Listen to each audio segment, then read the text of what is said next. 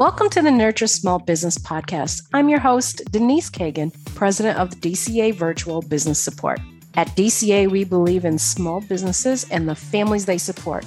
Learn more at dcavirtual.com. Ross Feldman has been in the information technology field for the last 28 years. He started Better Call IT in 2000. As technology has changed, so has the business, but the underlying principles of customer service, honesty, integrity, and getting it right the first time still hold true.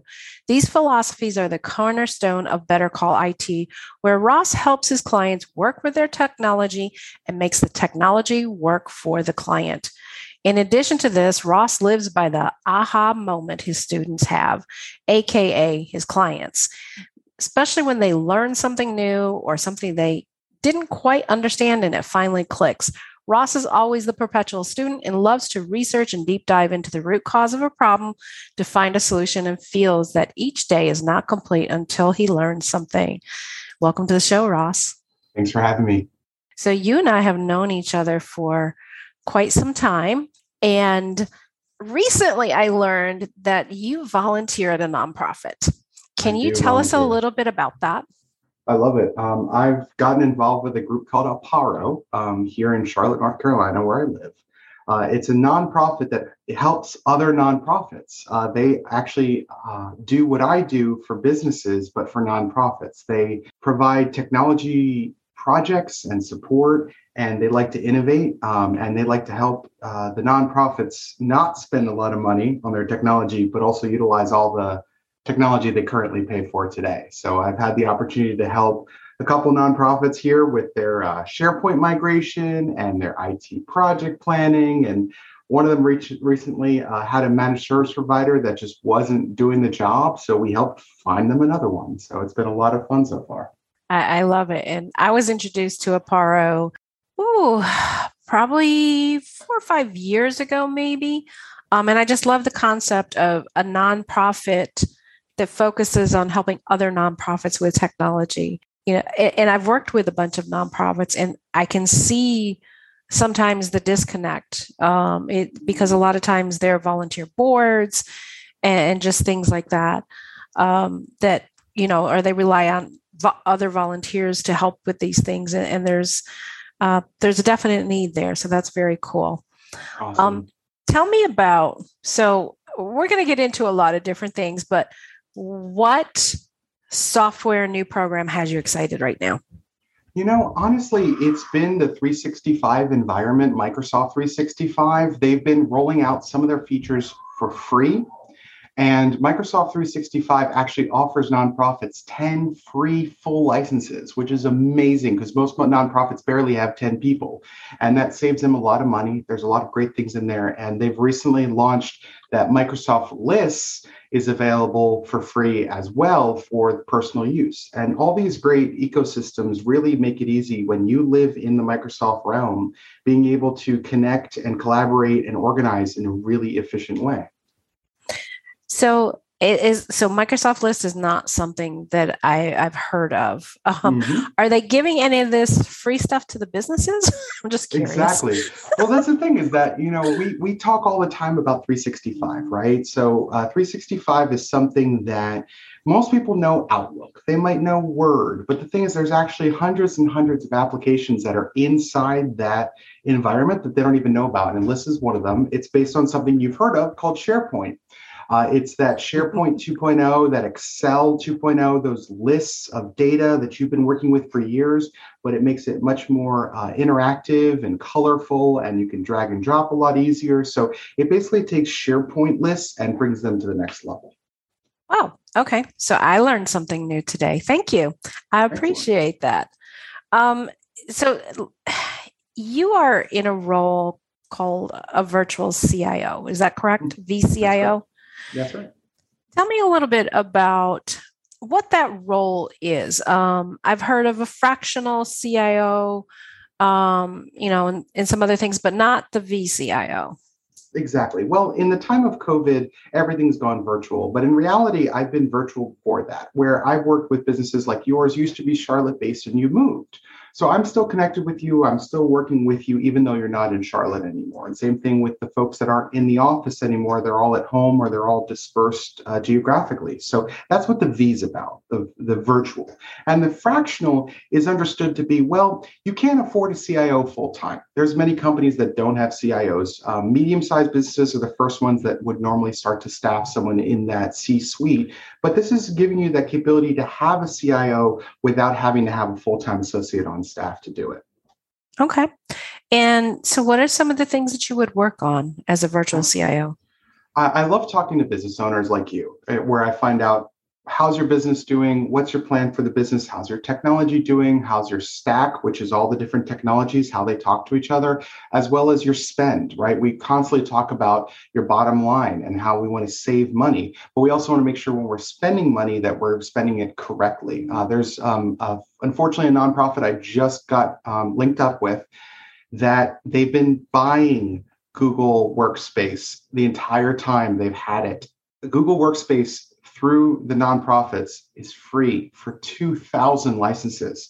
So they've been spending their hard-earned donor money on Google Workspace because they needed it, but they didn't know about the nonprofit program. So as a technologist, I'm here to bring awareness to the business owner who obviously wouldn't spend, in this case, executive director for a nonprofit, but they're the business owner, same concept, where they don't live in technology. It's just not their headspace. They've got to put their headspace in the business. That's why you hire a fractional CFO, because their headspace is in the finances. You hire a fractional CMO for the marketing. Your business does that. They bring you in to help with the operations, the COOs type of things, and they bring you in for the marketing because they don't have the time or the headspace and their business needs it. So nonprofits aside, can you give me a scenario in a business where they've come to you with a very specific problem and how you fixed it? It could be something along the lines of automation, which kind of comes to mind first for me, or anything else. Tell me about how you help transform businesses. Absolutely. I had a business that was doing packing and receiving. They were doing everything via voicemail. And what we did was we created a workflow for them where a web form was created where the requester would be able to fill out the form, submit it. The specialist that has to organize everything within the warehouse would receive it and then be able to automate the process from there, that once that step was completed, the requester would be notified that that was completed and the pack list would be created for the warehouse. So it really reduced the amount of paperwork that had to be done by humans. It was pretty much just down to one person and a few clicks. So basically order fulfillment, or I think I've heard this referred to as ERP from time to time, and I don't remember what it's enterprise something system, but it's basically the systems by which businesses operate. And it's not always order fulfillment. That's really cool. How did you come up with that? I'm a process and efficiency person. It's a personal habit of mine. That whole work smart, not hard is very similar to that.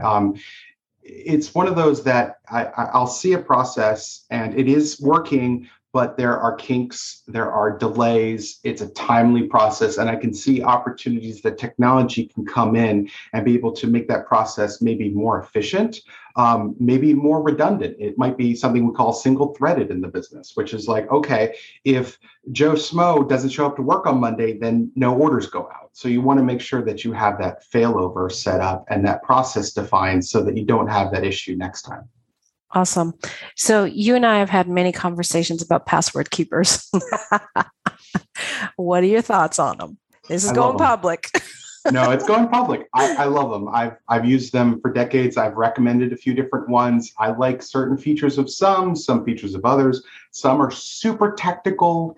You have to really be a techie to use it. Some are very simple. Honestly, having a password manager is 10 times better than not having a password manager. Even better than that is making sure you do that really annoying multi-factor, two-factor authentication. It's really important to protect your accounts. If your password is breached for whatever reason, that two-factor authentication allows you to have that second layer of protection. Of course, it's annoying. Most security is, but it's important. It's like your front door. Of course, you could leave it unlocked. You could lock it. I recommend locking it if you don't want visitors to come in when you don't want them in. So it's that one step in the right direction. I know that was something that you had advised us to do. And I'm quite sure you advised us prior to this incident, but the incident, so that people know, one of my team members clicked on a phishing link. Okay. It was, hey, your password's about to expire. Log into your account and change, with your current password to make sure it stays current. Well, first of all, that's not a message that Microsoft's ever going to send you. Secondly, second, it was clearly a phishing attempt sent to a new page. They had her login information. And while it didn't impact the business, what did happen, it happened to be when she went on vacation. She was in a hurry, not paying a lot of attention. And then we had to email her and say, hey, I know you're on vacay, but you need to turn in your timesheet so we can pay you. So guess what that person did? They set up a new direct deposit. And we didn't think anything about it because they were replying from this person's email. Long story short, they got her paycheck. As a long-term employee, I did pay her still. Okay. But if that two-factor authentication had been there, that would have prevented that. Is that not correct? That's exactly right. And that's the thing, is it's not about hacking firewalls or breaking in anymore, or even guessing passwords. It's about phishing, which is a term we use, phishing, is about, I'm going to ask you questions to get information. There's also something called spear phishing. So we're going to look up Denise. You're the business owner. So I'm going to pretend to be Denise when I email your employee. I'm going to look up your business and say, here's your business address.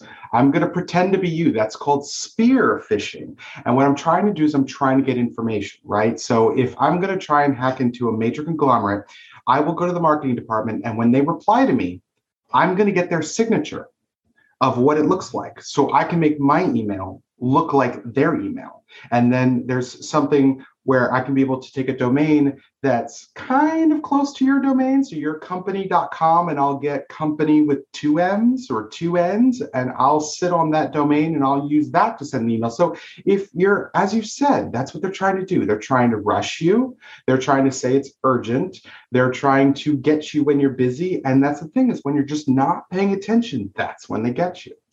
So how do we best fight proactively and then monitoring for this stuff? Because I know that was something you actually reached out to me. We had a company impersonating us on LinkedIn. Absolutely. It was and somebody fortunately was smart enough and say, hey, this seems kind of weird. And they actually emailed me through my website. It's like, yeah, that's totally not us. And that's the thing, is that's something that, you may have not seen before, but it's actually very easy. It's very popular on Facebook. People are constantly saying, I got hacked on Facebook. They weren't actually hacked. Your profile picture and name is public. And depending on your security settings, your friends list is public. So people can easily impersonate you. That's what we're saying, impersonation. So proactivity, always be vigilant, always second guess. That two-factor authentication is actually a real life thing too. Like, Denise, you sent me this really weird email asking for my social security number, and I'm sitting to myself, wait, she doesn't normally ask me for my social security number. So before I email that back to you, I'm going to call you on the phone and say, hey, Denise, did you ask me for my social security number? And that's that two-factor authentication. And then you're like, no, I didn't. Why would I? And then that's where we can, and that's where sometimes these breaches come up. But yeah, that proactivity of training, awareness, definitely security, right? You want to make sure that you've got everything set up correctly.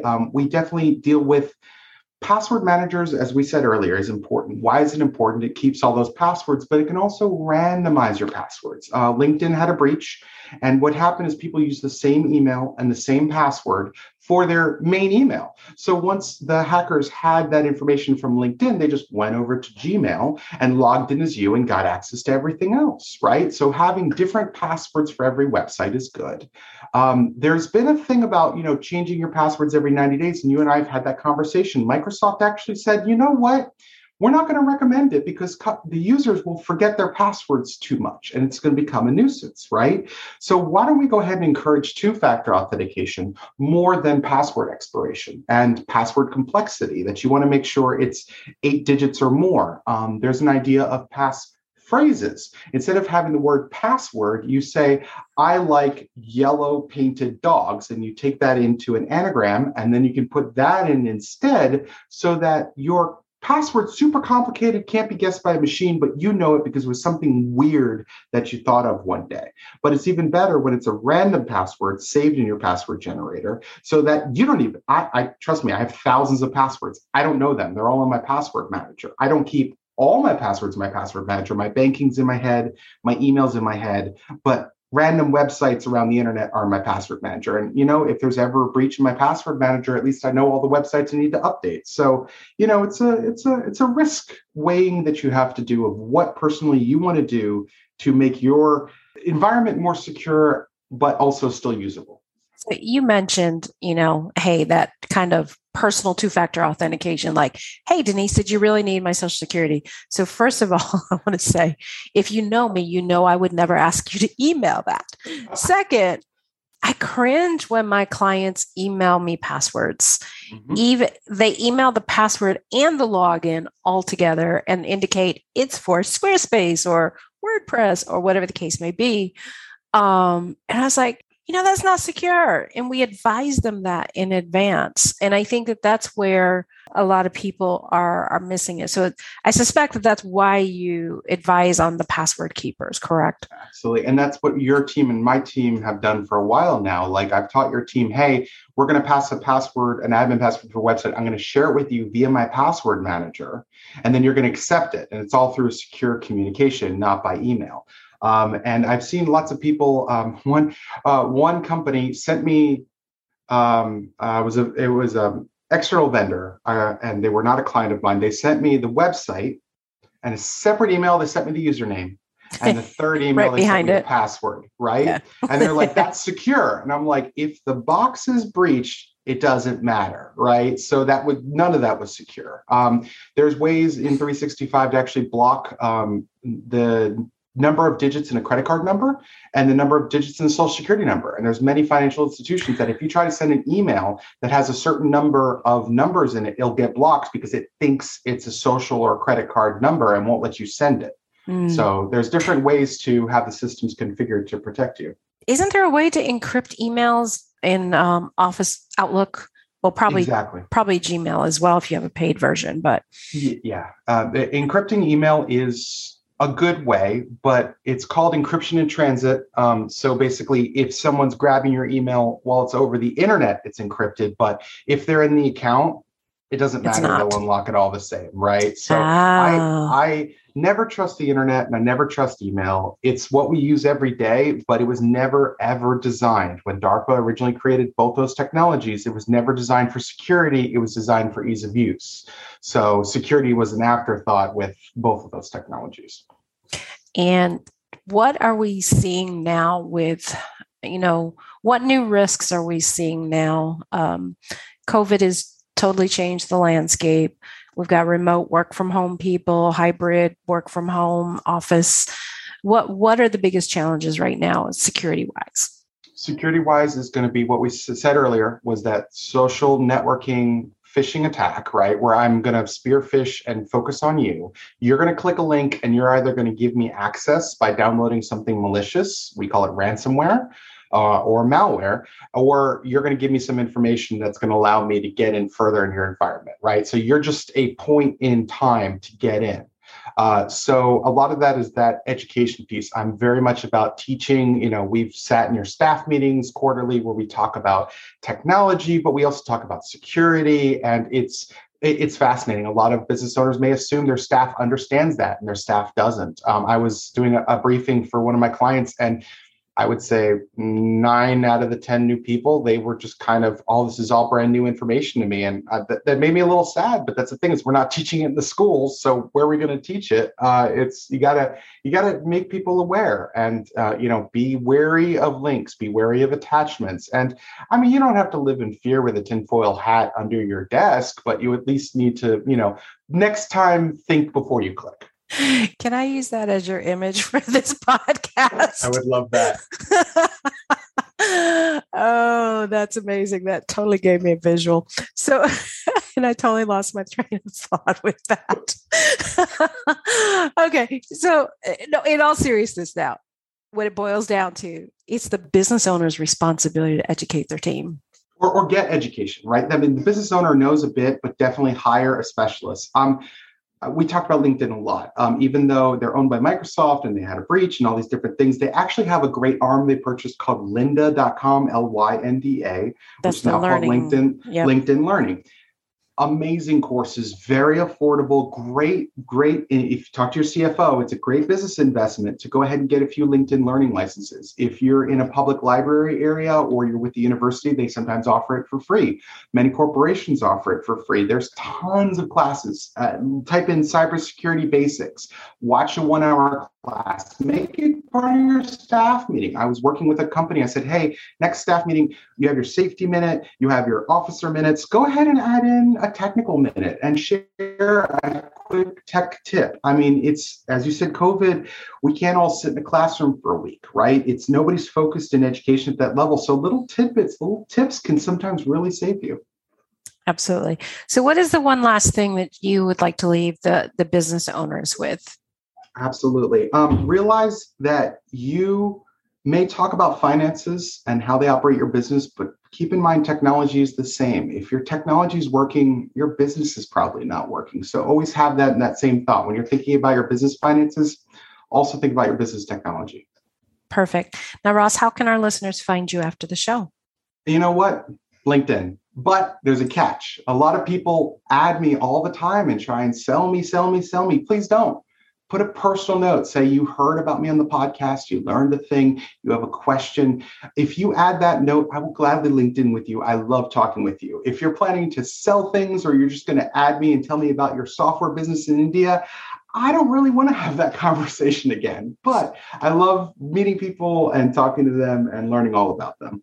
All right. Thank you, Ross. I appreciate you being here. Thanks a lot.